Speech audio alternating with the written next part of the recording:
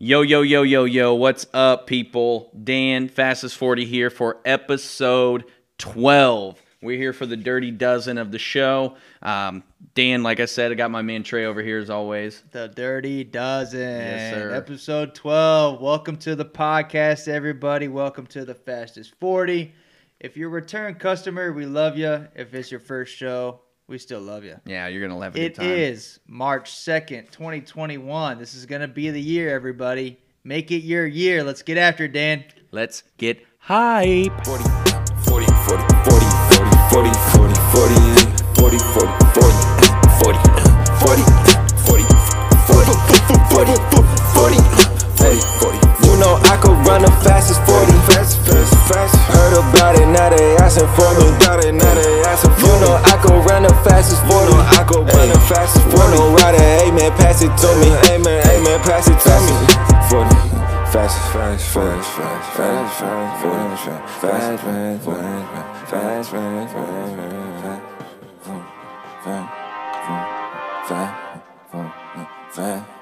All right, ladies and gentlemen, let's get right into this thing. Pre-game stretches, you don't want to pull a hammy.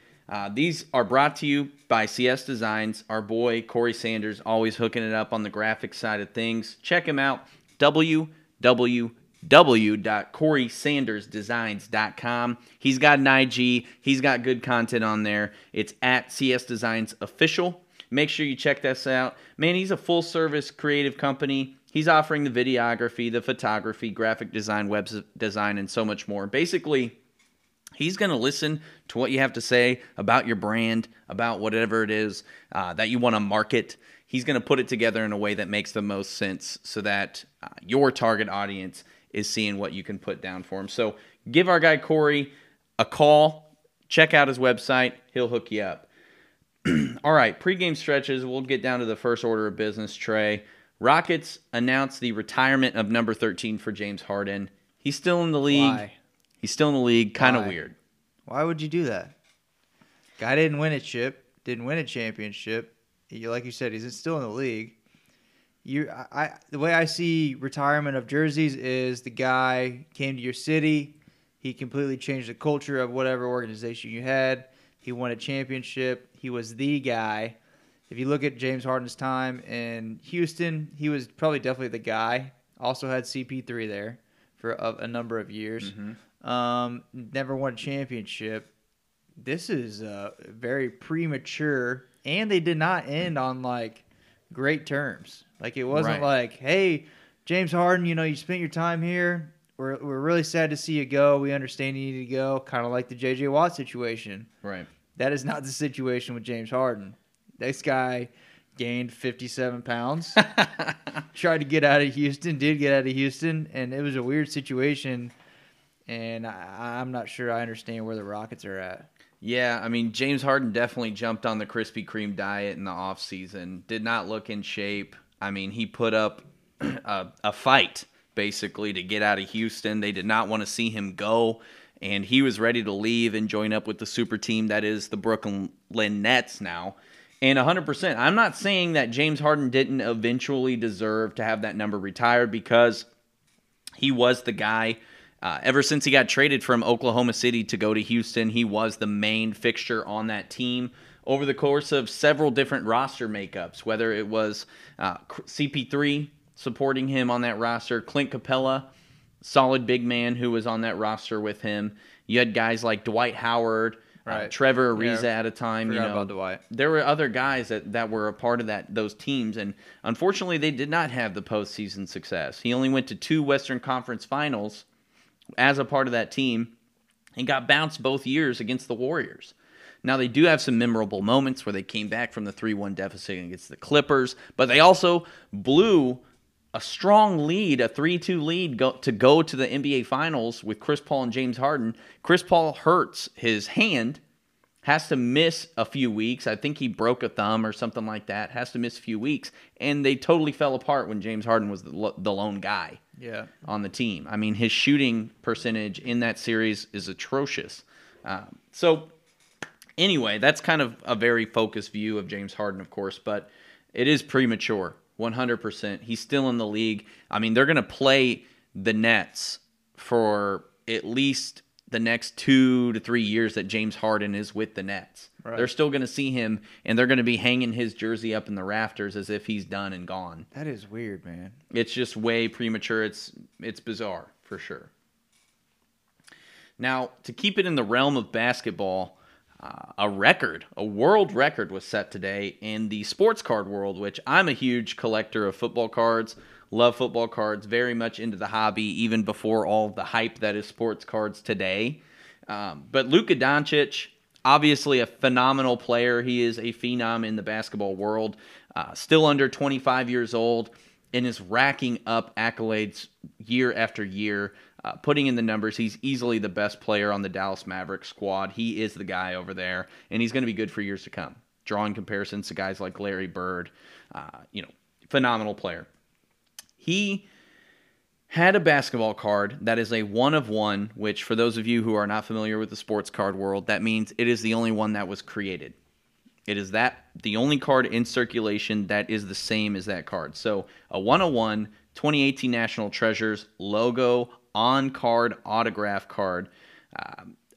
So the logo is the NBA jersey logo on the jerseys. And what gives sports cards increased value is if they have a logo or a piece of jersey with multiple colors, something significant that you don't see on other cards, basically.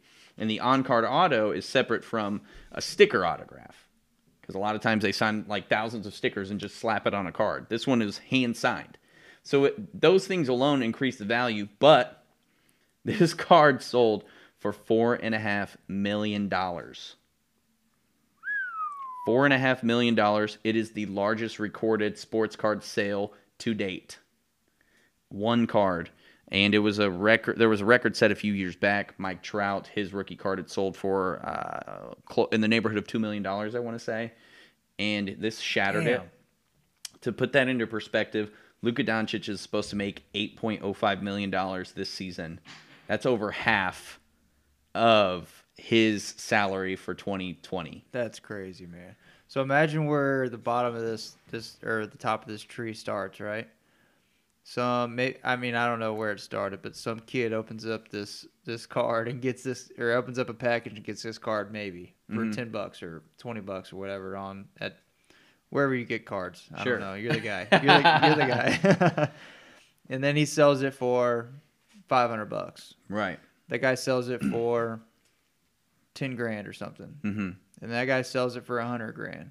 Right. A guy that's got it for $100,000, maybe, or did they come signed on the card like that? It was signed when it was opened from whatever package they got it from. National Treasures is actually an elite level of card. I mean, you got these things come in a suitcase and they're like $2,000 to buy 4 cards. Forget about the Walmart story then. 'Cause that's out the door. Yeah. Okay. So this thing I was thinking somebody got this card signed at some signing or something. You know no, what I mean? this is elite. Okay. Level premier sports card. Like, this is not something you can walk into Target and see hanging on the shelf. You know what I'm saying? Okay. Hey. But even then, outrageous. Yeah. Over $4 million. Yeah. I mean, they could have, when the Dallas Mavericks signed Luka Doncic to his rookie deal, they could have said, hey, sign this card and we're going to give you $3.5 million for this year. And that would have been equal compensation. Yeah. Can you believe that? So think about the dude that spent $2,000 on this fucking card, though. Oh, yeah. And straight up cashed out. And who knows? And, you were on the right track still, though, where if he had opened that up, maybe he spent $2,000 on the case. He has 4 other cards. He's down to sell the Luka card. Sells it for $5,000. Then it resells to another collector for $10,000. Right. And then that accumulates. Can you imagine all the accumulated wealth? Right. Generated from just one sports card. Right. And, of course, it was $4.6 million for that one sale. But the turnover, like you were saying, which is an aspect of it I wasn't even thinking about. Damn. That would have been nice. The overall revenue generated from one card. I'll allow on $2,000 just to drop on some cards, but that'd be sweet. Yeah, that'll never be my life. Yeah. Maybe one day, bro. We'll see. We'll see. All right, J.J. Watt, obviously everybody's seen it. Yesterday signed with the Arizona Cardinals. The man says he is chasing rings, but he is not chasing them outside of Arizona because they are not going to find any outside of Arizona. In the They're not desert. going to find any in Arizona. He signed a 2-year, $31 million, $23 million is guaranteed. It sounds like he saw similar offers from the Titans, and then obviously he's seen some old teammates being in D-Hop. They are reunited now. I did just see something earlier that text that he sent to Kyler Murray. That's his name. That's the quarterback. That QB out there. Yeah, that fast guy. He sent a text to Kyler Murray that he believes in Kyler Murray, and that's the reason he went out to Arizona. So that's got to feel special if you're Kyler Murray. Absolutely. And if you're a fan of Arizona, right, you got to be like, damn, like this guy believes in our quarterback. Like everybody, not a lot of people believe in Kyler Murray. Don't think he can come back. Not a lot of people thought he was going to have a sophomore year. Had a hell of a year. Yeah, he did. So I don't know what JJ Watt's thinking. I thought he was going to go somewhere that was going to for sure compete next year. Yeah. Arizona's on the brink. Don't get me wrong; they're right there. They got some things to figure out. And when we talked at the end of last year, fixing their defense is part of that their problem that they needed to fix going into to make a push for 2021 season. So I guess this is them making that push, right? So as far as the NFC West, it's obviously strong in pass rushers. You're looking at a whole handful of guys and maybe a couple more returning, being Leonard Floyd and Reddick, who had that hell of a game with, what was it, 5 sacks? 5 sacks, yeah. So congrats to J.J. Watt. It sounds like he's going to wear the number 99. That number was retired for Arizona Cardinals from somebody that played back in like 1820. Oh, my gosh. Wow. But he talked to the guy's daughter, it sounds like, and she gave the blessing to wear the number. So I don't know how that works as far as the organization letting people wear the number if they retire it, but it sounds like he's got the blessing from the family, so I would assume he's going to wear it, which is cool for him to keep his number. Yeah, he's built up that legacy with the number 99 in Houston. He's going to want to bring that into Arizona. We've talked about it before on the show. These guys, they're superstitious, and maybe there's something significant tied to number 99 that's going to, help drive him, whatever the case may be. All these guys have their their quirks, but yeah, he's reunited with DeAndre Hopkins, and it wasn't even the most money he received on a contract. So, I mean, there has to be something significant, whether it was believing in Kyler Murray, having the opportunity to team up with D-Hop, or the combination of the two. The Browns, the Colts, they offered more money. The Titans offered a similar contract. And those situations weren't nearly as attractive to him than Arizona, which I don't blame him, because all of those cities are farther north than Phoenix, Arizona. Yeah, that's true. And so, the Colts, they have the luxury of playing in a dome, but still, you got to live in Indianapolis through a harsh winter, and 100%. maybe towards the end of his life, he's trying to get something more relaxed. Now, the NFC West, wow. Those pass rushers are stacked up, and I mean, he's partnered up. J.J. Watt partnered up with Chandler Jones, who's going to come back. Did everyone forget about him? Yeah, top 2 in sacks since 2012. Those two. And Chandler Jones didn't even play a game last year hardly. Right. I think he got hurt the very first game he started. Nick Bosa's coming back. He's got Eric Armstead on the other side, and Aaron Jones is a game wrecker, and Jamal Adams set the record for sacks by a D-back. Yeah, he could play safety or DN. Yeah. Exactly. So, Russell Wilson's got his word cut out for him with all those guys coming at him. 100%. All right, Dak. He wants the money. So do I. Pay the guy. Pay me. Pay me, too. Pay me. Is Dak worth $40 million? Dan. Now, he played last year, $34 million franchise tag. He had 1,800 passing yards in 5 games. Mind you, that 5th game, he left early. That's pretty fucking good. It is. And I think the Dallas Cowboys were a noticeably different team with him off the field. Obviously, they were. Agreed. Is he worth $40 million a year? I would say to Dallas he is. Dallas needs him there for $40 million. Is he worth $40 million on the open market? Probably not. Yeah. Probably closer to 35, maybe 37. Adjusted average value, of course, is what we're discussing here. So it's just really hard to say, especially coming off of a gruesome leg injury. Will he get a long-term contract if it's not with Dallas? I don't know. Jerry Jones, however, seems committed to pay him. He does. It seems like there's a little bit more momentum than there was last year. I know. I had no faith in the Dallas Cowboys signing Dak after that leg injury. Really? Yeah, none at all. I had none before the season either. I mean, we saw the franchise tag, and there was no talks of them wanting to He go was long-term stonewalling with them, As far as $40 million, I don't think he's worth it, whether it's for Dallas or it's the open market. When you hit 40+, you're talking about guys that immediate impact. Do the Cowboys go to the playoffs if Dak is starting? Yes, because their division is shit. Do they make it past wild card or make it past wild card weekend? Probably not.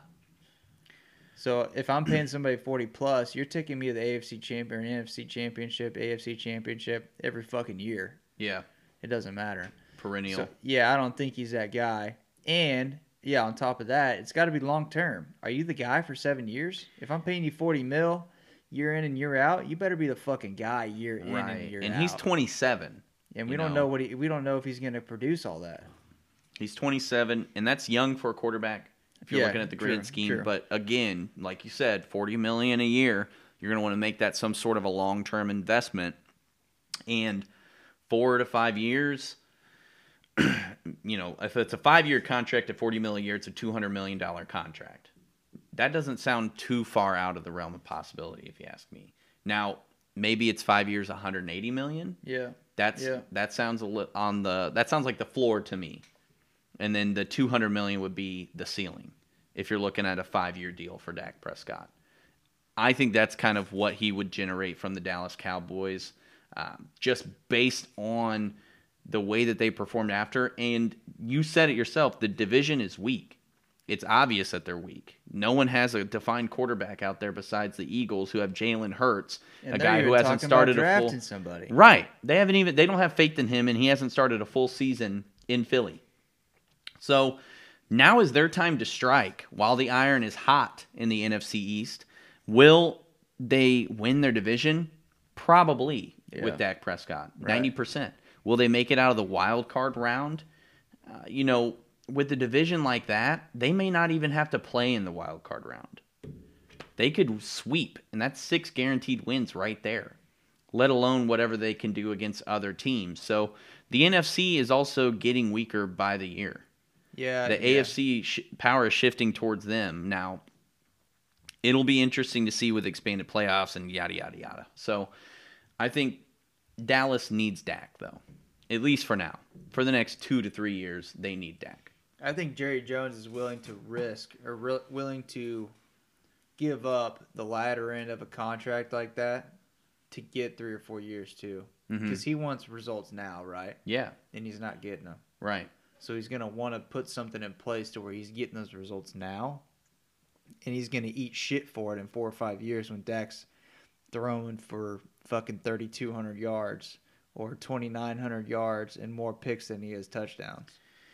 Yeah, they got to keep weapons around him. Or he gets hurt in the 5th game and doesn't play the rest of the season. Right. And that's the risk you run when you sign a contract with that magnitude, too. Yeah. That's anywhere besides, obviously, there's certain one-off situations where you feel pretty damn comfortable, of course. I won't name any names specifically, but, there with that contract, that's not just quarterbacks either. That's any player. I mean, you're looking at a guy like shit. I'm blanking on somebody now. Think about like Aaron Donald. He's indestructible. Well, he's a sure bet. He's indestructible, but right. I mean, he could be hurt at any moment and miss a whole season. 100%. And you see it time after time where a wide receiver will get a fat contract, and then Julio. Okay. Here you go. Randy Moss, when he signed with the Raiders, got one of the richest wide receiver deals that has been given out. Now, I attribute a lot of this failure to the quarterback that was there while he was playing in Oakland. He had 2 terrible years until the Patriots traded for him, and then he blew up again. Now, that is a very select number of years from Randy Moss's very successful Hall of Fame career, but it is a situation where you signed a guy to a long-term deal and it did not pan out whatsoever. And when you get to the later end of these deals, these final years of these contracts, obviously there's less guaranteed money so that you can cut ties. And maybe that's the way they structure this deal with Dak, where the front end is heavily guaranteed. So if it's, let's go on the lower end. 5 years, $175 million. Let's say $100 million is guaranteed. That really, if it's around $35 million a year, that's really just the first 3 years of the 5-year deal. Yeah. And then the final 2 years, you can cut ties if you want to, and there's no strings attached. And you could see something that's heavily incentive-based, too. Exactly. Yeah. And restructuring. That's something that they can do towards the end. If he's not living up to that dollar figure and he doesn't want to test the open market, he'll be willing to negotiate at that time. Yep. Okay. Cool. So, good talk. Yeah, thank you. Thank you. This was my TED Talk. All right, staying in Texas, David Johnson restructures his deal with the Houston Texans. 1 year, $6 million. We just talked about him and Duke a couple weeks ago. Duke is out. They released Duke Johnson. Dookie. Kansas City Royals start 2-1. Started the season at 2-0. They just lost today to the Mets, right? I think they lost to the Mets today. Yeah, we're spring training, so there's still time to turn this thing around. But we've had a good showing, dude. Yeah, lineup looks young. They look good. Bats are heavy. They're refreshed. Yeah, which is great to see. I'm so excited for this pitching staff, man. My God. To hold a team, I think our last win we won 3-2. And I know it's spring training, but to hold a team to just 2 runs is something the Royals do not do often with the way that the pitching has been structured the last few years. So I am super pumped. And welcome back, Chiefs Kingdom. We are bringing back Robert Alberino. He takes over as VP of Production and Content for the Chiefs. He was with us before with the Chiefs organization. Now he comes back. He had a statement I put out on Twitter that he loves Kansas City and the Chiefs Kingdom and the people of Kansas City. So welcome back, Robert. We're excited to have you. Let's get after it and have a hell of a season, buddy. Damn right. Damn right.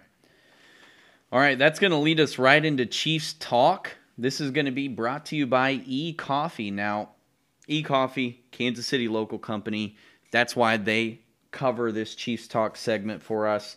KC Local, you got to support them. Their website, www.eeroastcoffee.com, or you can check them out on IG at eeroastcoffee. And you can see some of their great content. Actually, these guys post some of the funniest memes on Instagram and Facebook, and they just have a lot of good content, a lot of feel-good stuff to get you started, get your day started off right. You know, I know everyone's scrolling through social media at 6:30 in the morning while they're waiting to get in the shower or whatever the case may be, or on lunch break or whatever. So, you know, these guys are going to give you good coffee, good content on social media. Check out their subscriptions. You can do it yearly, bi-yearly, or tri-year, or I guess that'd be quarterly. You can try all of these different scenarios out, see what fits you best. There's different flavors from different parts of the country, and they really encompass all of it. And one of the cooler things they showed today on their social media page is, you know, they showed a picture of just a stockpile of coffee, and it was like, I wanted to just jump in there and start making coffee star angels, dude. You want to just jump into it. Oh my gosh. I looked at the picture and it said, this is what 6.4 million pounds of coffee looks like. And I could just smell the coffee through the picture. Absolutely. It was beautiful. Check them out. They do a weekly coffee giveaway on Instagram. They got a ton of swag on their website. We love them. Check them out. Let's jump into some Chiefs talk, Trey. Absolutely. So we're going to talk not a whole lot of Chiefs talk. We don't have a lot to talk about, but we're going to talk some facts. And Brett Veach had a press conference this week. We're going to talk about what we thought about that. Absolutely. Brett Veach talked about Pat. He should be back for training camp after his surgery 2 weeks ago now? Yes, sir. Showtime, baby. Yeah, let's get after it. He anticipates Eric Fisher and Mitch Schwartz are healthy for training camp in week 1 of the season. Now, this surprised me. That was surprising. Eric Fisher. Can't see him coming back for training camp or week 1. Not a chance. I think there's a good chance he doesn't make it for the first 8 weeks of the season. Now, the Achilles injury is severe. It's one of those things that can hamper a lineman for an extended amount of time. There's a lot of rehab that goes into fixing this injury to where you're in football shape, a way to take the field again, especially for these guys in the trenches. Right. You know, they're bigger bodied. They've got guys rolling onto their ankles, their knees all the time, and they have to use their legs to drive these big guys off the line. Yeah. So I'm really concerned about whether or not this Achilles is going to be ready week 1, first of all, and then second of all, whether it'll be ready in the regular season at all. Right. It's an 11-month recovery time to say, he tore it in January. He's going to be ready in August. He's 4 months ahead of schedule. Right. That seems extreme. Yeah, and another leg to this is that he anticipates Eric Fisher playing for the Kansas City Chiefs next year, which I don't know about you, but I did not anticipate Eric Fisher playing for the Chiefs next year. One, because we don't want to pay the money, and two, because of cap space, two, because we don't get the play out of Eric Fisher, I believe, what we pay for him. Yeah, no, I mean, I don't know if it was me not anticipating him being on the team. Now I do anticipate a restructure, 100%. What that looks like, I don't know. He has $11 million worth of cap that becomes available if we do cut him. Now, if we restructure, maybe move some of that guarantee down the road, we can end up saving somewhere in the $5 to $6 million range. That's big. That's huge. And so either one is going to be a huge benefit to Kansas City. And with the next point here being Brett Veach, Brett Veach remix wants to focus on the first 4 rounds of the draft, specifically on the O-line, then that means he's looking into the future on what that O-line is going to look like. So, yeah, maybe Eric Fisher gets that 1-year deal, but if you're signing a 1-year deal for somebody like that who says that might play week 1, but everybody else in the fucking world is like, what? I don't think so. Right. I mean, I don't know if I'm on board for restructuring somebody that might play, just a couple games for a season. Right. Right. I think really what the Chiefs have been known to be a loyal franchise, and I'm not saying that because I'm biased towards the Chiefs. I mean, that's just the facts of the matter. There's times where it's paid off for us, where we've been loyal to a player, and then there's times where it's just totally fallen flat. Now, I don't want to disrespect the man that I'm about to talk about here because he is a phenomenal player, and he meant a lot to Kansas City. But when we re-signed Eric Berry to the richest safety contract in the NFL history at that time, it was paid off for the first 2 years, and then he had a ton of injury issues the last 2 years, and we had to cut him. Yeah. Speaking of that, dead money, we're done paying dead money on Eric Berry this year. Yeah, this year is the first year we haven't had to pay him. He hasn't been on the team since 2018. Yeah. That's just a total that points at it 100%. So, you got to be careful to make sure your loyalty doesn't approach dangerous territory. Agreed, 100%. Now, Mitchell Schwartz coming back for training camp, that excites me. The back injury, getting that surgery, knowing it went well, knowing he's going to be back surgery, back injuries, those are tricky. Yep. Everything seems to be going well so far. We're only like 2 weeks removed from that, maybe a week removed. Yeah, I think it's just a week. Man. Yeah, but the fact that he's on track and they're optimistic about it right now makes me feel good. And he is too, yes. Yeah, agreed, 100%. We need him. If we're not going to have Fisher on the left side, we need Schwartz on the right side. Yeah, because you could pick up a left tackle first round. Yeah. And there's a chance we could. Right. So the last point here, from what we got from that press conference, it does not sound like Brett Veach is confident that Sammy Watkins is going to come back. He talked about that he would like to have Sammy come back and that it was going to be much tougher this year to have Sammy playing in that red and white uniform than it was last year to make something happen. So this is what we all kind of anticipated, right? Yeah. At least if you're looking at the numbers and looking at the roster. But I agree. I mean, it's going to be tough to sign Sammy Watkins. And he keeps taking deals, which is awesome for Sammy. He wants to be a part of Kansas team City. player. He really does. But I just don't think we can pay the money for him with I'm going to go back to the same point I had on Eric Fisher. We're just not seeing what we need to see out of Sammy Watkins. Yeah, we're not getting our return on investment if we're going to go financial terms here. Sammy Watkins played 6 games this year. I think he played 10 the last year. That's a full season over the course of 2 seasons. That's not something that you want from a guy who's making $14, $15 million a year in salary and taking up that valuable cap space. Now, he did show out in the 2019 playoffs, but he was a ghost in 2020. He was just a what if he comes back, what could he do, what if What if? And it never happened. Right. So as much as I love and respect Sammy for what he was able to do for us in the Super Bowl, the times he was healthy, he definitely showed out. I mean, that first game in 2019 on that Super Bowl run, he scored 3 touchdowns against Jacksonville and just showed what his potential could be. But for whatever reason, his body keeps failing him time after time when he tries to step on the field, and it's different injuries every single time. So it's just really tough. It's tough. It's going to be tough to see him go because I do like him as a player. Agreed. And when we first signed him, I was pumped. So excited. But now it's to a point where he's getting closer to 30, and injury issues plus being 30 is not a good combination, especially in today's NFL. And there's a ton. The wide receiver market is vast. Yeah, vast this year. And not to mention, we're good at drafting fucking players. Yeah. We're very good at that. So yeah, we could see something. We could see Sammy Watkins drop all the way into July or August. Yeah. And get picked up in July and August for a team that needs a number 2 or a solid number 3, or back to Kansas City, who's going to say, hey, man, you want to come back? We give him the D-Rob special, I'd be all on board. Oh, 100%. $2 million? Here's what we're laying out on the table. Take it or leave it. It's up to you. He's not taking $2 million. There's not a fucking chance. There's not a chance, but I wouldn't want to pay more than 4. Agreed. Maybe give him 5. Maybe. That's where you can say the hometown hookup or whatever. Yeah. Give him an extra mil there. But yeah. more than 5, I'm not going 2 hands worth of millions, all right? Yeah, I mean, this is going to be an interesting year. I mean, we're going to talk a little free agency here in a bit, but this is going to be interesting for every single NFL team and every single player that's a free agent or restructuring, because that the cap ceiling drops so low. Yeah, $15 million could be, $15 million could be all the cap you spend in the draft and free agency in some cases, or it could be the difference between signing a player like J.J. Watt or not. Right. Yeah, so it's going to be interesting. Let's move on for Chiefs talk. Let's talk cap casualties. Who you got, Dan? Talk about the Kyles. Yeah, the Kyles. There's been a couple of cuts today.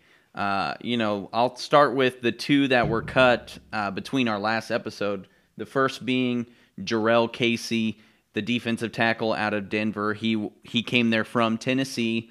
They released him pretty much when we released our episode last week, and it freed up $12 million for the Denver Broncos. He still had 2 years left on his contract. Adam Humphries for the Titans, wide receiver. He's been productive when he's been on the field. He's had injury issues, so the Titans had to waive him. They had to let him go. So he's got a viable defensive tackle. He's only 31. He's been a people mover, a beast. When he's been on the field, he had a biceps tear. So it kind of forced Denver's hand because of the cap savings that they could have. Now, Adam Humphries signed a rather large contract for his caliber of player, so the Titans obviously had to release that person. So moving on to the Kyles, these are 2 cuts that happened today. Very fresh. So Kyle Van Noy, we'll start with him, linebacker for the Miami Dolphins. He signed a 4-year, $51 million deal in the 2020 offseason. 1 year into the contract, they cut him. The Dolphins are saving $9.75 million. He could have still been with the team for 3 more years. That has been confirmed. So a starting caliber, Pro Bowl caliber even, linebacker hits the open market. What do you think about that? Where do you think he fits best? I mean, this is a move I could see the Chiefs making for a guy of this caliber. We need the linebacker. Oh, yeah. Brett Veach has talked. He wants to go O-line in the draft. You can't wait till 3rd and 4th round to get the kind of caliber linebacker we need. So he's going to jump on something in the offseason. He's going to jump on a free agent, or he's going to trade. He's not been known for the trades unless it's draft picks. But other than that, he doesn't trade for players of this caliber. So I see Brett Veach going after Kyle Van Noy. He's going to have to restructure his deal because he's not going to fit into Kansas City with the deal like what he got in Miami. And Miami's just throwing money out their ass because they thought they could. Yeah, they had a lot of cap space last year. So he's not going to make what he thought he was going to make. But you can come to a championship team and you can still make a lot of money. You can still be a Pro Bowler. You can still do all these things. Right. Be a part of the ride, man. Yeah, and, he's still got guarantees with Miami, so it's not like he's not going to make any money from that deal. Yeah, good point, So we could give him a team-friendly deal. He's still making money for Miami, and we don't have to be on the hook for any of those guarantees in that contract. So that could be something that's beneficial. Now, Kyle Rudolph, longtime staple for the Minnesota Vikings, 10 years there. I couldn't believe it. I was like, 10 years? He's been in the league 10 years? He was released today, saving the Vikings about $5 million in cap space and adding a viable tight end option to what was kind of a dry tight end market. Outside of the top three, younger, more sought after tight ends that are going to hit the market that are hitting the market this year. Kyle Rudolph, I think, is right there on the cusp of being in that top 5 selection. Yeah, agreed 100%. Somebody's going to bring him in that's got a young quarterback or a young receiving core and just bring this guy in to mentor that group and be a solid option for whatever quarterback that is in the red zone, right? And a first down option and whatever it may be. And he's not a bad down-the-field blocker. Right. He's a good run blocker. He can block for sure. sure. So this is a good guy to have on your team for the next, maybe sign him for 3 years or whatever it may be. Right. I can see him signing a deal similar to how Mercedes Lewis has stayed along in the league. Mercedes Lewis is about 37. He is early in his career, he was known as an athletic tight end. Later in his career, he became that safety net kind of guy who can block. And now he's mostly a blocking tight end who is available in the red zone on occasion. Right. And Jimmy Graham as well. Yeah. That's kind of the two comp type of players I would think, Kyle Rudolph can get deals similar to those guys. Right on. Let's move straight into top free agents with that. So the way Dan and I are going to roll through this segment here is we're going to run through the offense. We're going to run through quarterback, running back, wide receiver, tight ends, then the O-line. Then we're going to follow up next week with the defense. Then by that time, we should be talking draft. Dan and I are going to start working through the draft, what that looks like for specifically the Kansas City Chiefs, but for each team moving into the first round. And just a little sneak peek here, Dan and I plan on doing some sort of an event on the first night of the draft. We don't know what that's going to look like or what that's going to entail yet, but we want to have some fun on the first night of the draft and be a part of the show on that night. So, Dan, let's kick it off with the quarterbacks. Yeah, absolutely. So some important dates to remember before we jump into this. So March 15th is when the so-called tampering period begins. So the new league year starts on the 17th. That's when contracts can be official with these free agents. March 15th is when you can start to negotiate these contracts with free agents, even though their current contract is not expired. So you technically have a 48-hour window to reach out to these free agents. It's going to be a mad scramble this year, just like it is every year, to date. So like right when that moment happens on the 17th of March, everyone is signing their contracts. Boom, boom, boom, boom, boom. Right. So something to look out for. So as we progress through the next 2 weeks to get to that point, we're going to make sure we're giving you, check our Twitter, follow that, because we're going to be updating everyone on all of those signings. You're going to want to stay into the loop. So QBs, offense, the top offensive quarterback free agent 100% has to be Dak Prescott. He was with Dallas. We've talked about him a little bit. He's definitely a franchise tag candidate, but he also could get the long-term contract, and I don't think he leaves Dallas. What are your thoughts on that? I think either they sign him for the long-term deal or let him go. I don't think they tag him again. I think they're going to pay too much to tag his ass again for not having a plan for the future. That is true. So since would be a second consecutive tag, there is a premium added on top of what would be the price. So it's the average of the top 10 or top 5 salaries for that specific position, plus 10 or 15%, whatever that case may be. So there is going to be a premium to tagging him for sure. Yeah, and that'll hurt Dallas. Whether Jerry Jones wants to, he could cough it up, if he wants to sacrifice his future next 2 or 3 years for that. If he wants to blow his nut on it. Yeah, good for him. But no, they're going to make one choice. Either, all right, Dak, we're not going your way, or here's your 5-year deal. Take it or leave it. Okay. Now, this is a guy that I know you've said is going to be this is what's bottlenecking the quarterback market. Right. Mitchell Trubisky. Yeah. He's not going back to Chicago. That's pretty much set in stone at this point. Both sides do not want to negotiate a contract. What are your thoughts on him? Situation? When is he going to get signed? Is he going to be signed on March 17th? I could still see him popping off this champagne bottle of quarterbacks. Okay. God, did you like that? I love that. That was beautiful. That was sexy. I heard it too. When you said it, I heard. So, teams still think that Mitch is young and they can move him into or morph him into what they want him to be, right? Mm-hmm. So I think Mitch still pops this thing off. Where he goes, I really don't know. I could see him maybe going to like something like Washington. Mm-hmm. Washington feels like they got the right squad and they just need the quarterback. They obviously I actually didn't like love Alex. that fit for him. Me too. I know. I just thought about that right now. It was beautiful. Beautiful. As far as Chicago, they're obviously in the talks for the big players being Deshaun and Russ if they end up getting rid of Russ. But right. I think Mitch pops this thing off. I think yes, he is signed in that first couple of days of free agency, and then I think we'll see guys like Cam Newton also get signed maybe 2 or 3 days later. Dak Prescott's obviously I think Dallas is going to have a decision by then. What the fuck are we doing? Are we signing him or are we not? Mm-hmm. So I don't know. I'd see Mitch going to Washington. That's kind of my guess. That's my prediction right now, Dan. Mitch to Washington. Okay, Yeah. I'm not opposed to that. I actually like that fit a lot. That's kind of a prototypical Ron Rivera quarterback since he started the process of shutting down Cam Newton in Carolina. He's brought in quarterbacks kind of similar to Mitchell Trubisky's skill set, the Kyle Allens, pocket passer kind of guys. And Trubisky's a little bit more mobile in that sense than the guys like Kyle Allen or Taylor Heineke, who he has in Washington now. He's still a true pocket passer, though. He is a true pocket passer, 100%. But he does add that mobile flavor, which I think Ron Rivera likes in his offense. Yeah, it tastes good. Tastes great. So, Cam Newton, you already mentioned him. He's got ties to Ron Rivera. That's who I pegged for Washington's next quarterback personally because of those ties. Now, I could also foresee him not getting signed until, a couple weeks into the season.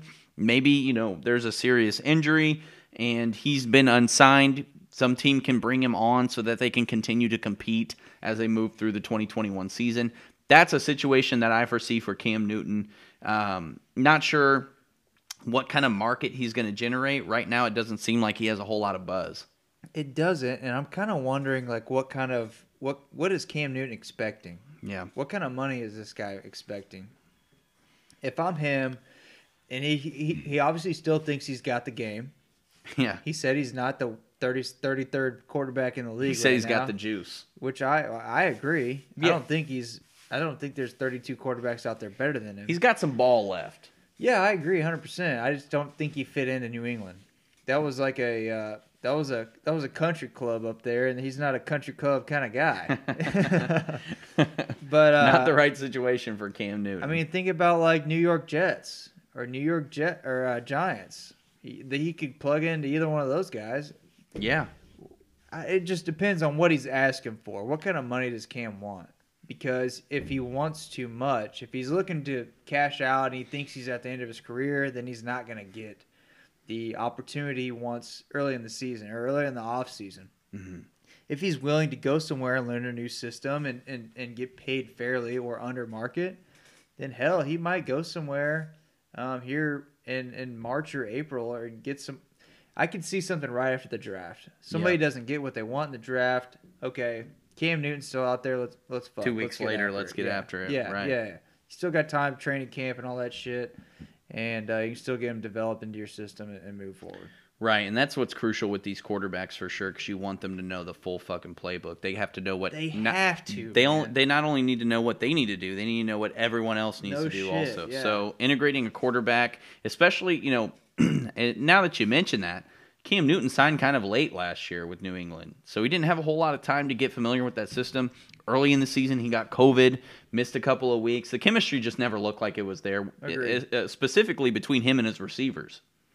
Yeah, he had nothing bad to say about New England, but still, you're right. Like I said with the country club thing, man, I feel like he didn't fit in up there. No, it didn't. Something wasn't vibing up there. Yeah, there wasn't. It just didn't seem like that was his scene. up there, and it could have been the scheme because he just looked like he felt uncomfortable. Yeah. So Alex Smith, this is a big one I want to talk about as far as quarterbacks here. But Alex Smith, it has been said that Washington is going to release him. They have not yet. So I would assume to see that in the next 24, 48 hours that they release him. There was a lot of we talked about it last week. He talked about Washington didn't want him to be there, whether it's the team, the coaching staff, the organization as a whole, did not want him to be there. He didn't feel comfortable, blah, blah, blah. Underappreciated. Yeah, so, I understand that. Alex Smith definitely wants to fucking play. Can Alex Smith still play? Yes. Is he better than 32 other quarterbacks? Yes, he's not the 33rd best quarterback in the league. I'm with you. He could start somewhere for sure. Yeah, and he proved that. Yeah. And I think that is almost the same situation as Cam, although I think people have a little more trust in Alex Smith because he's been so fucking consistent over the last 12 years or however long he's been playing, right? Mm-hmm. That they can trust that he's going to walk into your system, throw for 3 yards on 3rd and 8, and that's what you're getting at Alex Smith. I'm not bashing him. I'm just saying the dude's consistent. You're going to get what you get. Right. He doesn't turn the ball over. No, he doesn't turn the ball over. That's what you want. He's going to give you a chance. Damn right. And I'm going to go back to the New York situation. Look at the Jets. Look at the Giants. Alex Smith could give those teams a chance. Let's talk about Saquon Barkley, Alex Smith in the backfield. That's your team with not a half-bad defense. Right. All they need is maybe a 1 or 2 receiver. And Evan Ingram, I call him a good tight end, whatever you want to call it, but that could be a half decent team, and then you have a challenge within the same division he just left, or same division he was just a part of with Washington. So he's familiar with the teams. He is. Yeah, and Saquon Barkley's coming back, like you said, so that that running game is going to be strong for them. And the Giants have 2 good receivers. Sterling Shepard's a good receiver when he's healthy. And Darius Slayton's kind of been emerging as kind of a more reliable target than Sterling Shepard because he's actually on the field. Yeah. Now, Evan Ingram, not a terrible tight end, but for whatever reason, he just wasn't getting the looks last year that he should have been getting. And he was dropping passes. I think he scored like 1 touchdown. Yeah. He went to the Pro Bowl. Yeah, undeserving. Yeah. But I think as far as receivers, those are number 2 wide receivers. They definitely need a number 1. Right, and they have Golden Tate on the roster as well, but Golden Tate is well past his prime, and with the wide receiver market being as fruitful as it is, it would behoove them to grab a receiver for sure. Yeah, I mean, imagine a move like Alex Smith and then an Allen Robinson. Right, and they have a good pick. They could grab a guy like Devontae Smith or like Jamar Chase. Yeah, where are they at? I think they're picking. I think you're just around 10. I was going to say like 8 or something. I think it's 9, okay. I want to say. Right on. Okay. So let's rattle off a couple names here to kind of wrap up this top 10 we got here. Jameis Winston looks like he's going to stay in New Orleans. Ryan Fitzpatrick's kind of hanging out there. He's going to be a guy that gets picked up in July. Right. I mean, we've seen this for fucking 27 years. I think it's going to be the Jaguars just because he hasn't played there yet. Jacoby Brissett. He looked good a couple years ago when he came in. Andy Dalton was down in Dallas this year. He's kind of he was just he was so washed. Right. After he left Cincy because he was the guy in Cincy, and now he's just like another guy. Yeah, he's very, very baseline, very average. Yeah, I mean the 35th best quarterback. The most average ginger I've ever met in my life. And then you got Tyrod Taylor, who was a stud. Got stabbed in the lung with a needle. I don't know. That's such a weird situation to me. I mean, I know he got stabbed in the lung, obviously. How did it not heal? But yeah, he missed the whole fucking season because he got punctured lung in the first. Actually, he might have been activated, but Justin Herbert was already killing him. He balled. Then. Yeah. He balled out. Yeah. So you got Joe Flacco with the Jets. Get that guy the fuck out of here and get him out of the league. He's just trying to collect another check. I bet he becomes more of a Ryan Fitzpatrick kind of guy where he just hops around for the last 5 or 6 years. Or Jay Cutler even. I think he's going to coach. Starts collecting checks. He's going to coach in the next 2 or 3 years. Flacco? Yeah. Oh. Yeah. He just doesn't seem like the coach type to me. Yeah, he's going to coach. And then honorable mentions, we got Colt McCoy. I feel like that guy, I played with him in NCAA football 02 or some shit. Jesus Christ. Get this guy out of here. He is the solid number 3 quarterback on every depth chart. Yeah, I mean, as far as anybody would know, I mean, kids that are 14 years old probably think he's a fucking punter. Yeah, for real. Like, he comes on the field, they must be punting. Is it 4th down? All right, Dan, move us into running backs. Yeah, dude. So running backs, there's actually a little bit more of a extensive running back market than I first thought. Before putting this list together, you've got 2 guys from Green Bay who we both absolutely love. I'm going to talk about the first one here, Aaron Jones. Aaron Jones is somebody who is going to be a day one starter, a workhorse for whatever team he signs with. Miami seems to be the favorite. They seem to have the most interest in signing him. It's mutual as well. But also, there's a solid chance he goes back to Green Bay and continues to play in that system.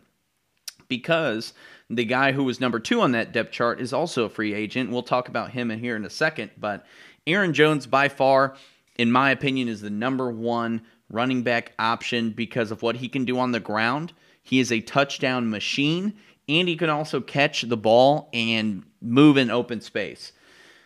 I foresee him signing with another team other than Green Bay because they have such big cap issues currently, and because they've already kind of hinted that, it's going to be very difficult to bring him back. So that's number 1 guy.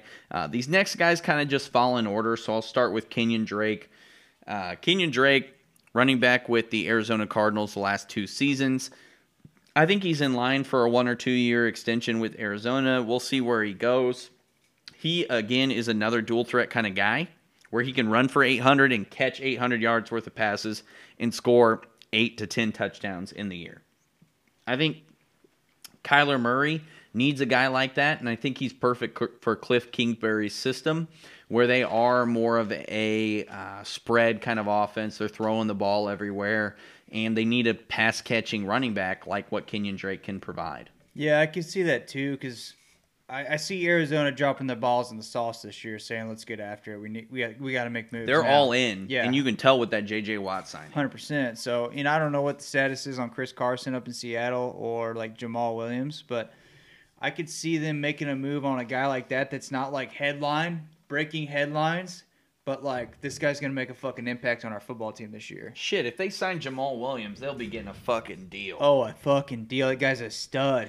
He's a top 3 running back, like personal favorite. Not like all time output. No. In the league right now. In the league currently. Yeah, okay. yeah. He's a fucking stud.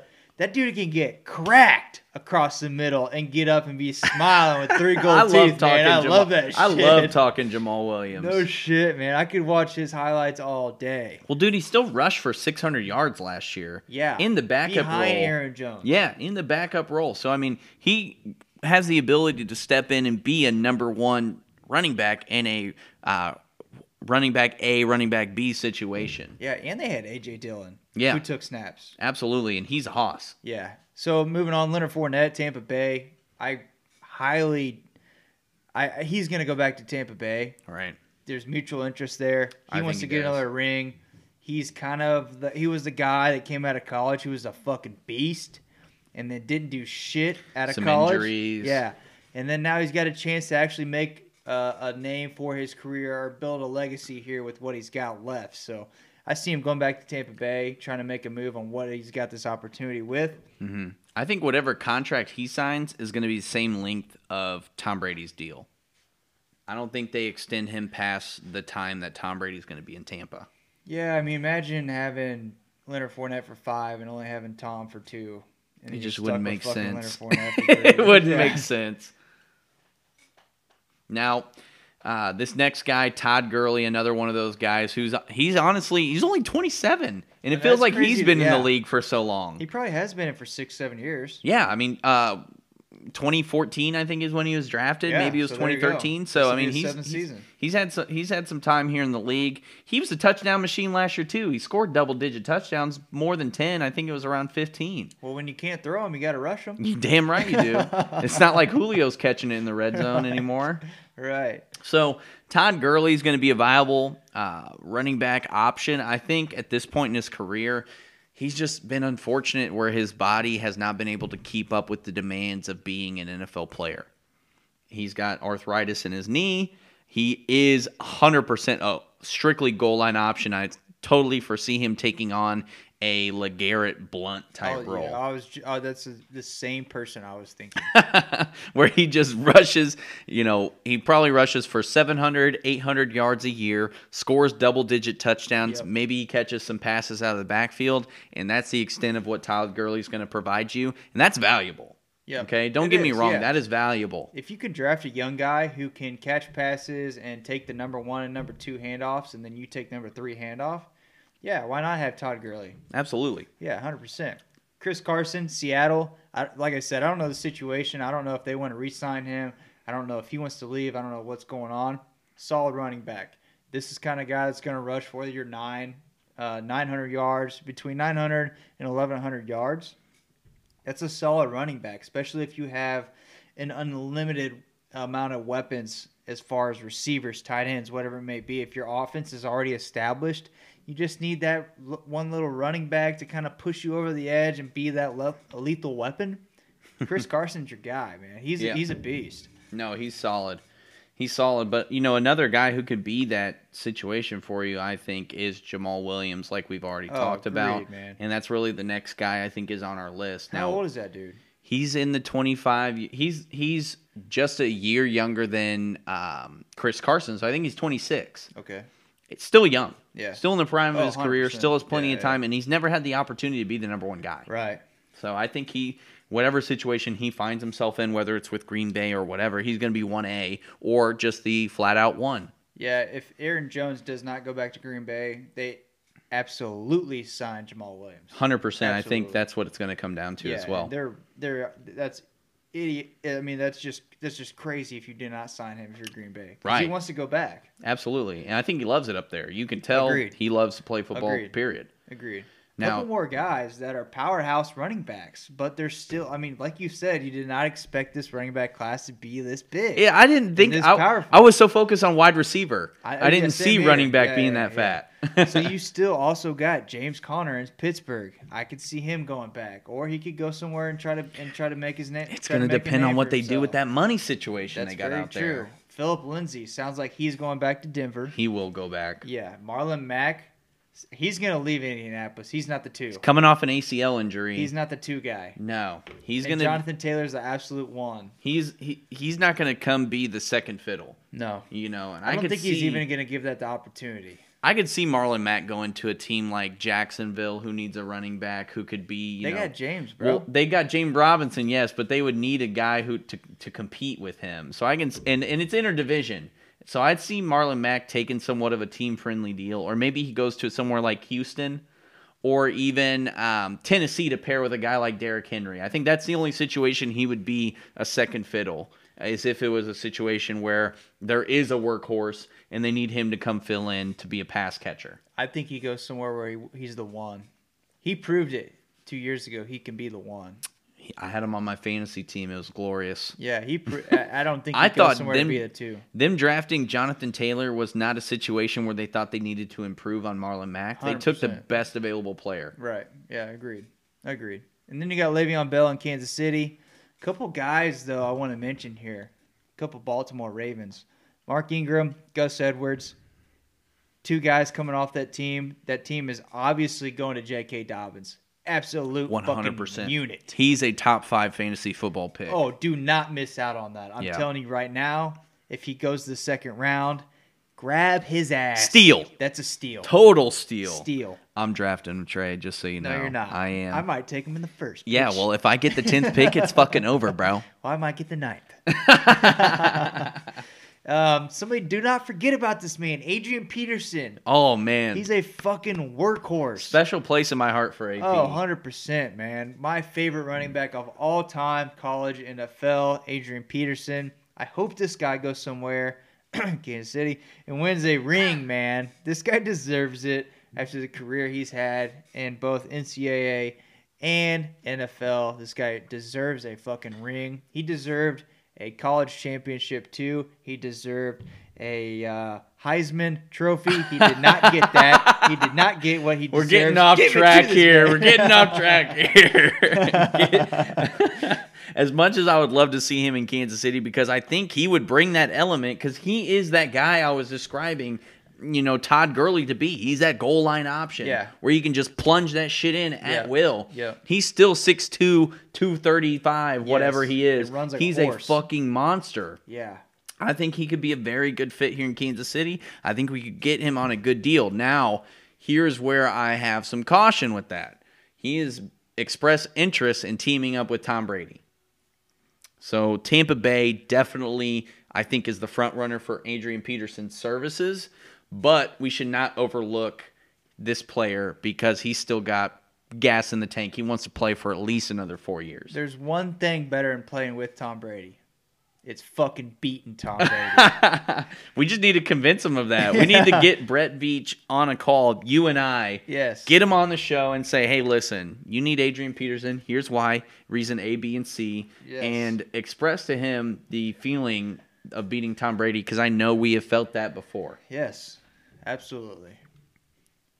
Bring us into the wide receivers. The fattest class we've seen in quite some time. It's been a long time since I've seen a class this fat. I'm talking this class is thick as hell. So, Allen Robinson, by far, in my mind, I think I've talked to you, Trey, about this. You think he's number one also. He is the best free agent wide receiver available because of what he can do on the field and because I think he's very moldable. He can go to any system and succeed because he's versatile. Agreed. He can do the slants. He can do the deep routes. He can be open. He has sure hands. I mean, this guy did some great things in Chicago the last couple of years. He had an injury in Jacksonville, still got paid from that injury, and he did some great things in Jacksonville as well.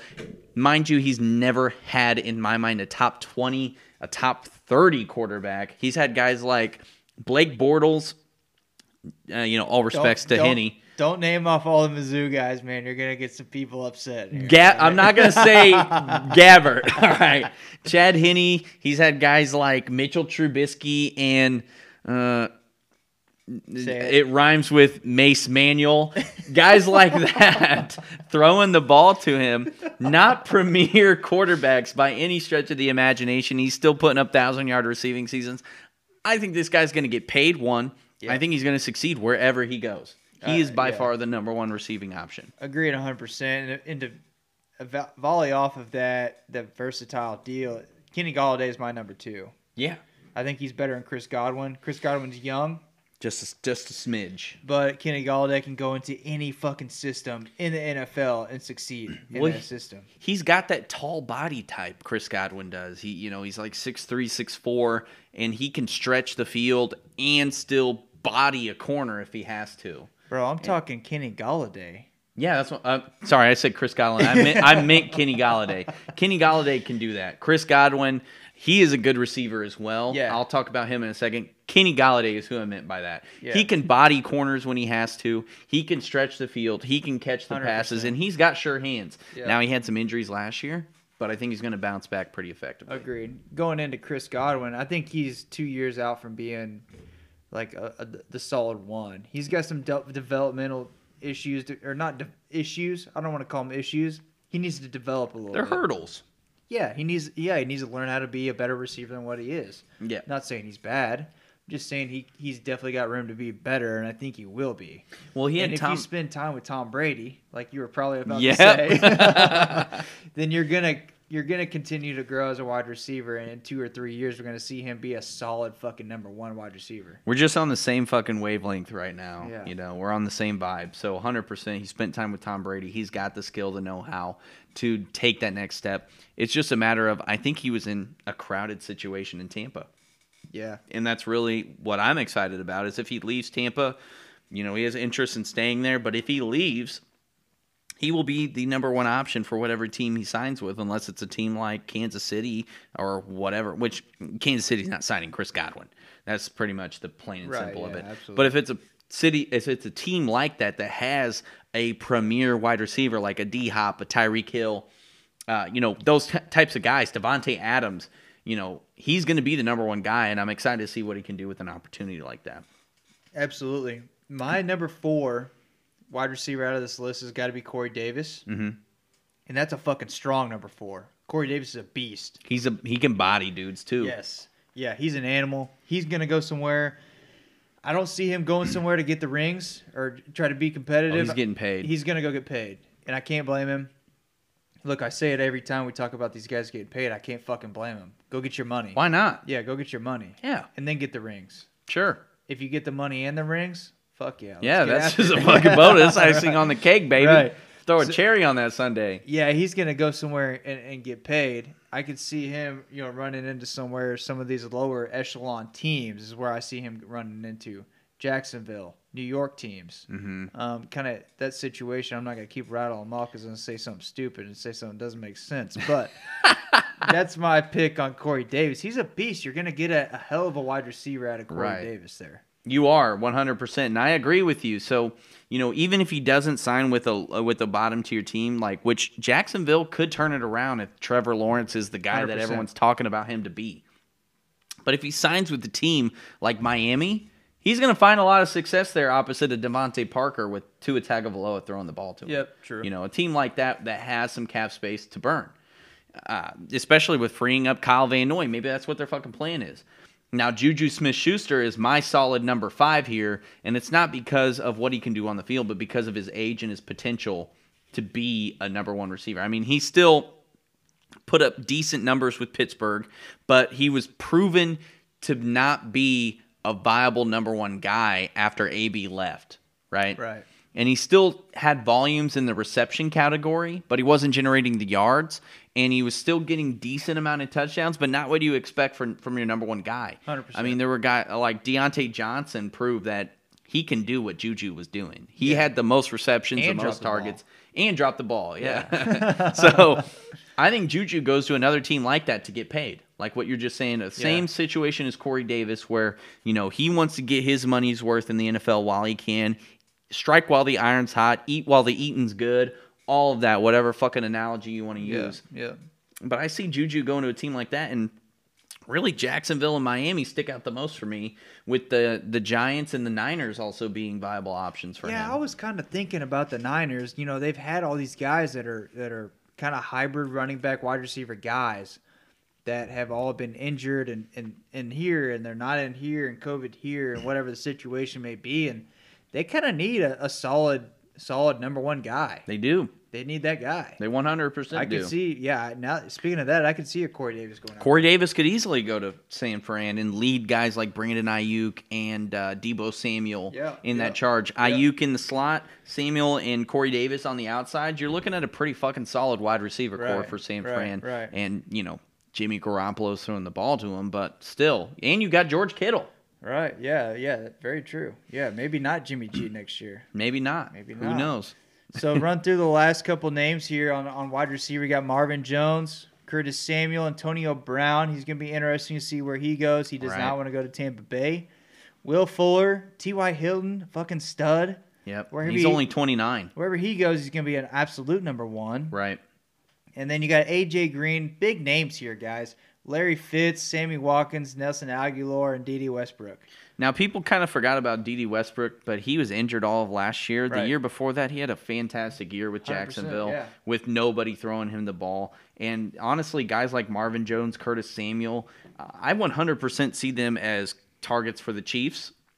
But also, they are sure-handed guys. Marvin Jones is on my Chiefs wish list because he doesn't drop the fucking ball, and he's a great red zone threat. So I'm really eager to see what happens with this wide receiver class. Let's move into tight end. The clear-cut number 1 tight end is Hunter Henry, without a doubt. Yeah, it sounds like he's going back to the Chargers. It does sound that way. He's going to get a 3-4 year deal to stay with the Chargers, continue to be that safety blanket for Justin Herbert. Yeah. They're going to want to surround him with as many weapons as possible. If that means keeping Hunter Henry and Keenan Allen on staff, they're going to fucking do it. Now, the rest of these guys, outside of Rob Gronkowski, it's very likely that they are signing with new teams. Now, I think if Rob Gronkowski plays anywhere, it's going to be Tampa. Yeah, he's not leaving Tampa, Tom Brady's side. He's not playing. Right, he's not leaving Tom Brady's side. He is attached at the hip with him. He knows that's the only way he's going to get a fucking ring, get a fucking free ride. I drafted that asshole this year, and he did shit all. So Rob Gronkowski, Tampa, Hunter Henry, Chargers. Run us through the rest of those tight ends real quick. Robert Tonyan, I don't know how Green Bay's not signing this guy back. He's an absolute stud. This guy's a beast. Jonnu Smith with Tennessee. Kyle Rudolph, we talked about him a little bit earlier with Minnesota. Jared Cook in New Orleans is a free agent. Gerald Everett he's a free agent out of LA Rams. Jordan Reed, who had a hell of a last half of the season for San Francisco with George Kittle going down. Tyler Eifert, Dan Arnold, Trey Burton. We got some other guys here, Mercedes Lewis and Luke Stalker. But as far as these guys, this list, I mean, you said earlier that this list is kind of compacted and there's like a top 3, but the way I look at this list is these guys are very versatile, and it's a very big class as far as what the ceiling is for this class of tight ends here. So Robert Tonyan, whoever gets that guy is going to have an absolute steal. Jonnu Smith started the season so fucking hot last year and then just died off out of nowhere, and they didn't want to throw him the ball anymore. Well, both of those dudes were touchdown machines. Jonnu Smith to start the year, and Tonyan, he was pretty consistent, but both of those guys are viable red zone threats. Yeah, and Kyle Rudolph's going to do the same. We've already talked about him a little bit. But right. Jordan Reed, like I was saying earlier, had a hell of a last half of the season with George Kittle going down.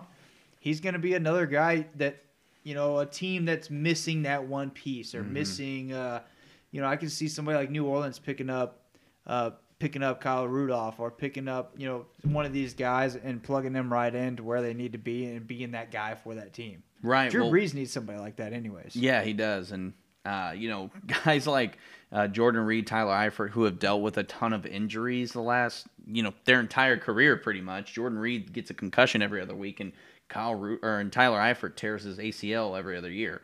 So guys like that, they're going to be viable options when healthy. So I don't expect them to command a whole lot of money in the open market, but they are going to have a market. That's for sure. Yeah. They're going somewhere.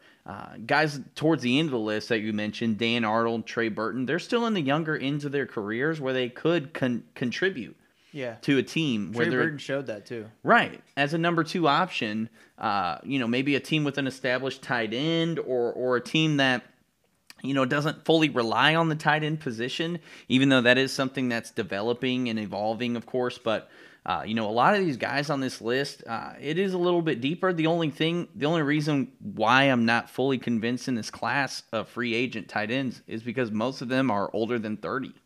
That's a very good point. And when you look at the history of tight ends, you see their prime being up until 29, 30, 31, 32. Right. It's very similar trajectory that you see from running backs where after 30 you see a significant dip in production, and that's when you have to turn them into a blocking tight end, kind of like what Mercedes Lewis has become, Luke Stalker, those kind of guys. But I don't see Tyler Eifert chipping off the line. No. Or Jordan Reed, because they get hurt. Yeah, and here's another point for those guys like that, though. They go somewhere, let's say they stay healthy for 16 games. They're going to be a fucking good option for whatever. I would be astonished if they stayed healthy for 16 games. Okay, well, there's your fucking just a hunch for the day, Dan. If the over-under is 10 games, I'm taking the fucking under on those guys. I'm taking the over because it's probably at plus 500 or some stupid shit. Bigger payout. Yeah.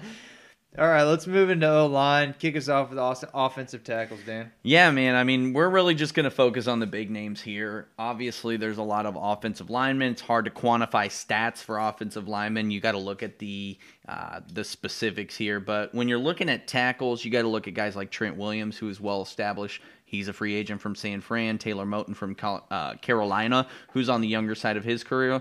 Russell Okung from Seattle. Alejandro Villanueva from Pittsburgh, and Cam Robinson, who's a little bit younger, from Jacksonville. These are guys who can jump in, be a bridge left tackle, or in the case of Trent Williams or Cam Robinson, you could potentially have a starter for the next couple of years. Here's how I look at offensive linemen for the Chiefs, is that you see these guys, majority of these guys stay healthy. Right. They know how to stay healthy. They know how to train their bodies throughout the year and then particularly into the season to where they can weather the whole season and stay healthy. Because that's got to be a fucking job in itself, staying healthy, being an offensive lineman. It's gruesome in there. So I see the Chiefs is where I'm struggling with Brett Veach's comments that he wants to dive into O-line in the draft, which I'm perfectly fine with. But when you have an O-line class like this in free agency, take a fucking shot at these guys. Why wouldn't you take a stab at least a couple? That is a hell of a... I mean, those 5 guys we got there for offensive tackle, that's a good class. That's a solid class. You can build a team around those guys for maybe 3... You can get Trent Williams for 3 more years. For sure. You could get Russell Okung for 3 more years, maybe 2. Yeah.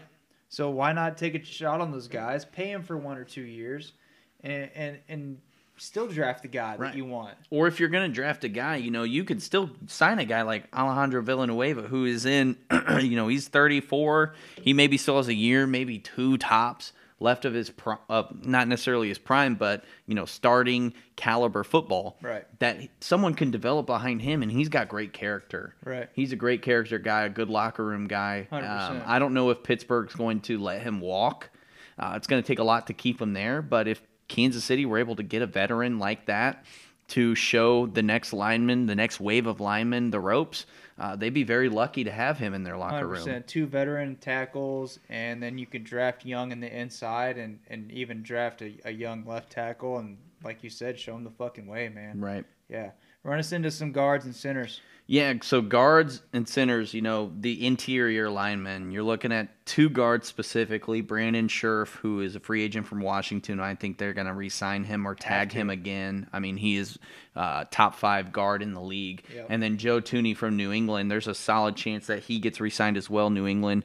Typically frugal in the free agent market, but they have a lot of cap space to manipulate with their free agent choices, and I think there's a very solid chance he sticks around. Now, with the centers, you're looking at guys like Corey Linsley, who could very well set the center market. 13, 14 million a year, former All-Pro, current reigning All-Pro center, if you want to call him that. He's first team.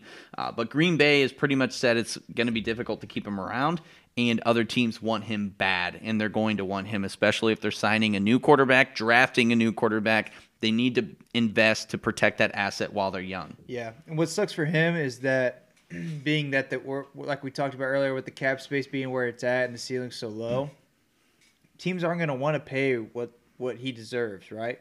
So he's going to end up on a team that doesn't deserve, or where he can go somewhere and be competitive. He's going to go somewhere where he's got fucking 2 two-year guys and then 2 rookies, and the O-line's going to be shit.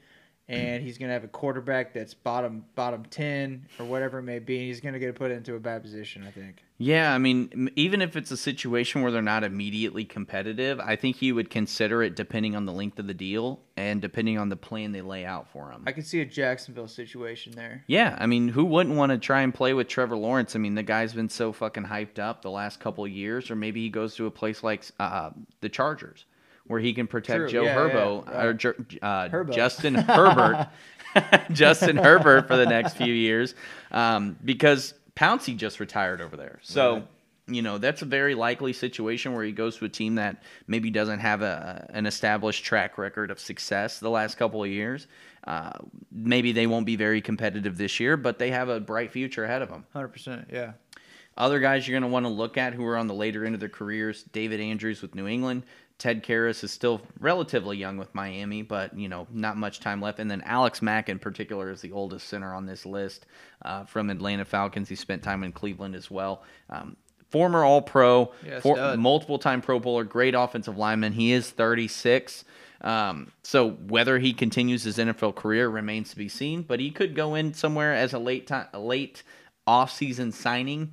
And then you're also looking at somebody who's a former Super Bowl champ, Austin Reeder, who, he got a lot of flack because he was part of that offensive line that totally fucked up in Super Bowl. But if you look at his PFF grades, the guy didn't allow a ton of sacks or pressures the last 2 years he's been the starter here in Kansas City. And you can attribute that to Andy Heck, the Chiefs offensive line coach and what we've been able to do at center. It's kind of been a revolving door where we bring a center in, they play out their rookie deal here in Kansas City, and then we let them walk so that the next center can fill in. I mean, we started with Rodney Hudson, moved into Mitch Morrison, then Austin Reeder, the last three centers we've had. So that's a hell of a timeline. Yeah, I mean, and there's a chance we have another guy who's waiting in the wings, or we bring another guy in through the draft to be our next center. So the Chiefs, I think, are going to be fine. Yeah, and then you look again at what Brett Veach said in the first 4 rounds of the draft. He wants to look at O-line. Focusing on it. Yeah, so Alex Mack is playing some fucking Jeff Saturday kind of football here. Right, maybe. Guy's 87. and he can still make the Pro Bowl if he 100%. Wants to, 100%. He's just got that popularity, as a center. So Yeah. So that wraps up the offensive segment of free agency of what we're looking at right now. Next week, we're obviously going to hit the defensive segment, and then, like I said, we're going to move into what the draft is going to look like for each team. At that time, we should have a pretty good fucking idea of what we're looking at as far as each team, what the free agents look like. Come here in 15 days, people are going to be signing with football teams, right? So yeah. This is what we're seeing. Now we're going to move into a new segment that Dan and I created this week. It is called Just a Hunch. And it's just that. We have no fucking facts. We have no idea what we're talking about. We're going to throw out something there that might be true here in the next day or two. Might be true here in the next year. Yeah, we'll see what happens at the start of the season. This is something we want you guys to get involved with as well. 100%. So, we're going to promote this on social media. We want you guys to hashtag these things. Hashtag Just a Hunch on Twitter or IG. And if you want to put your hunches out there for us, we'll try and feature you on the show next week when we run this segment again. This is going to be a reoccurring theme throughout the offseason. So get involved. Tell us what you think. We want you guys involved in this fucking show. Hell yeah. So do it. Trey, you want to start us off with your hunch, or you want me to tell you what I'm thinking? No, I'll kick it off here. So my hunch right now is that Drew Brees does not retire. Drew Brees goes to the NFC Championship next year. And Adrian Peterson rushes for 1,000 yards next year. Double hunch for the first day? Yes, double down, baby, double down. No facts needed, too. I see the Drew Brees re-signing, and the NFC Championship is a lofty goal. But if anyone can do it, it's fucking Drew Brees. Yeah. As for AP rushing for 1,000 yards, let's get it. That one is if we're going bold, bolder, boldest. That's boldest-er-ist. That's the epitome of bold right there. All right. My hunch. Give it to me. I think that our boy Alex Smith is going to sign a 1-year deal with Chicago. So he's going to the Bears, playing in that situation. But not only will he sign in Chicago, it's going to convince another top free agent in the market to re-sign with Chicago. And by re-sign, I mean Allen Robinson's coming back. Okay. To play with Alex Smith in that offense with David Montgomery running the ball and a viable defense on the other side of the field. I think they have a really good shot to go back to the playoffs if all that goes to fruition. And I've got them going to the wild card round. That is like a real hunch. Like that's plausible. Mine's like a fucking myth somebody's going to tell in 20 years. Hey, I think that if that were a parlay, the first leg's definitely hitting. The second and third leg, maybe the second leg hits. The third leg's going to be tough, but your odds are probably plus 2,500. Oh, 100%. 100%. Put a 5 spot down on that. Yeah, I mean, go somewhere that if Adrian Peterson goes somewhere that they don't have any passing game at all, like quarterback's throwing 1,500 yards, Adrian Peterson's running 1,000 yards. He could go to the Jets and run for 1,000 yards. Yeah. If Frank Gore can do it, Adrian Peterson can Goddamn right. Goddamn right. Well, that's our hunches. Hashtag just a hunch. Share it on Twitter. Share it on IG. We're going to make some posts,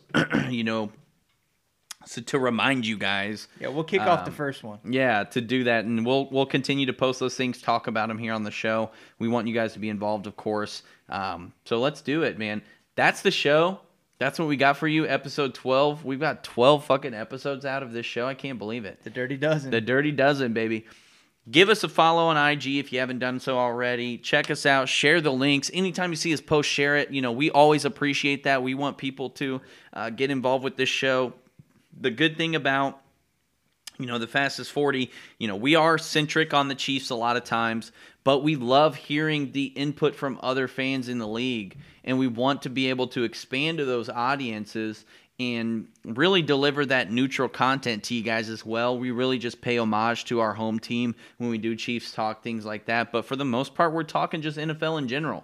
And we're going to give you non-biased opinions, whether it's Chief or not.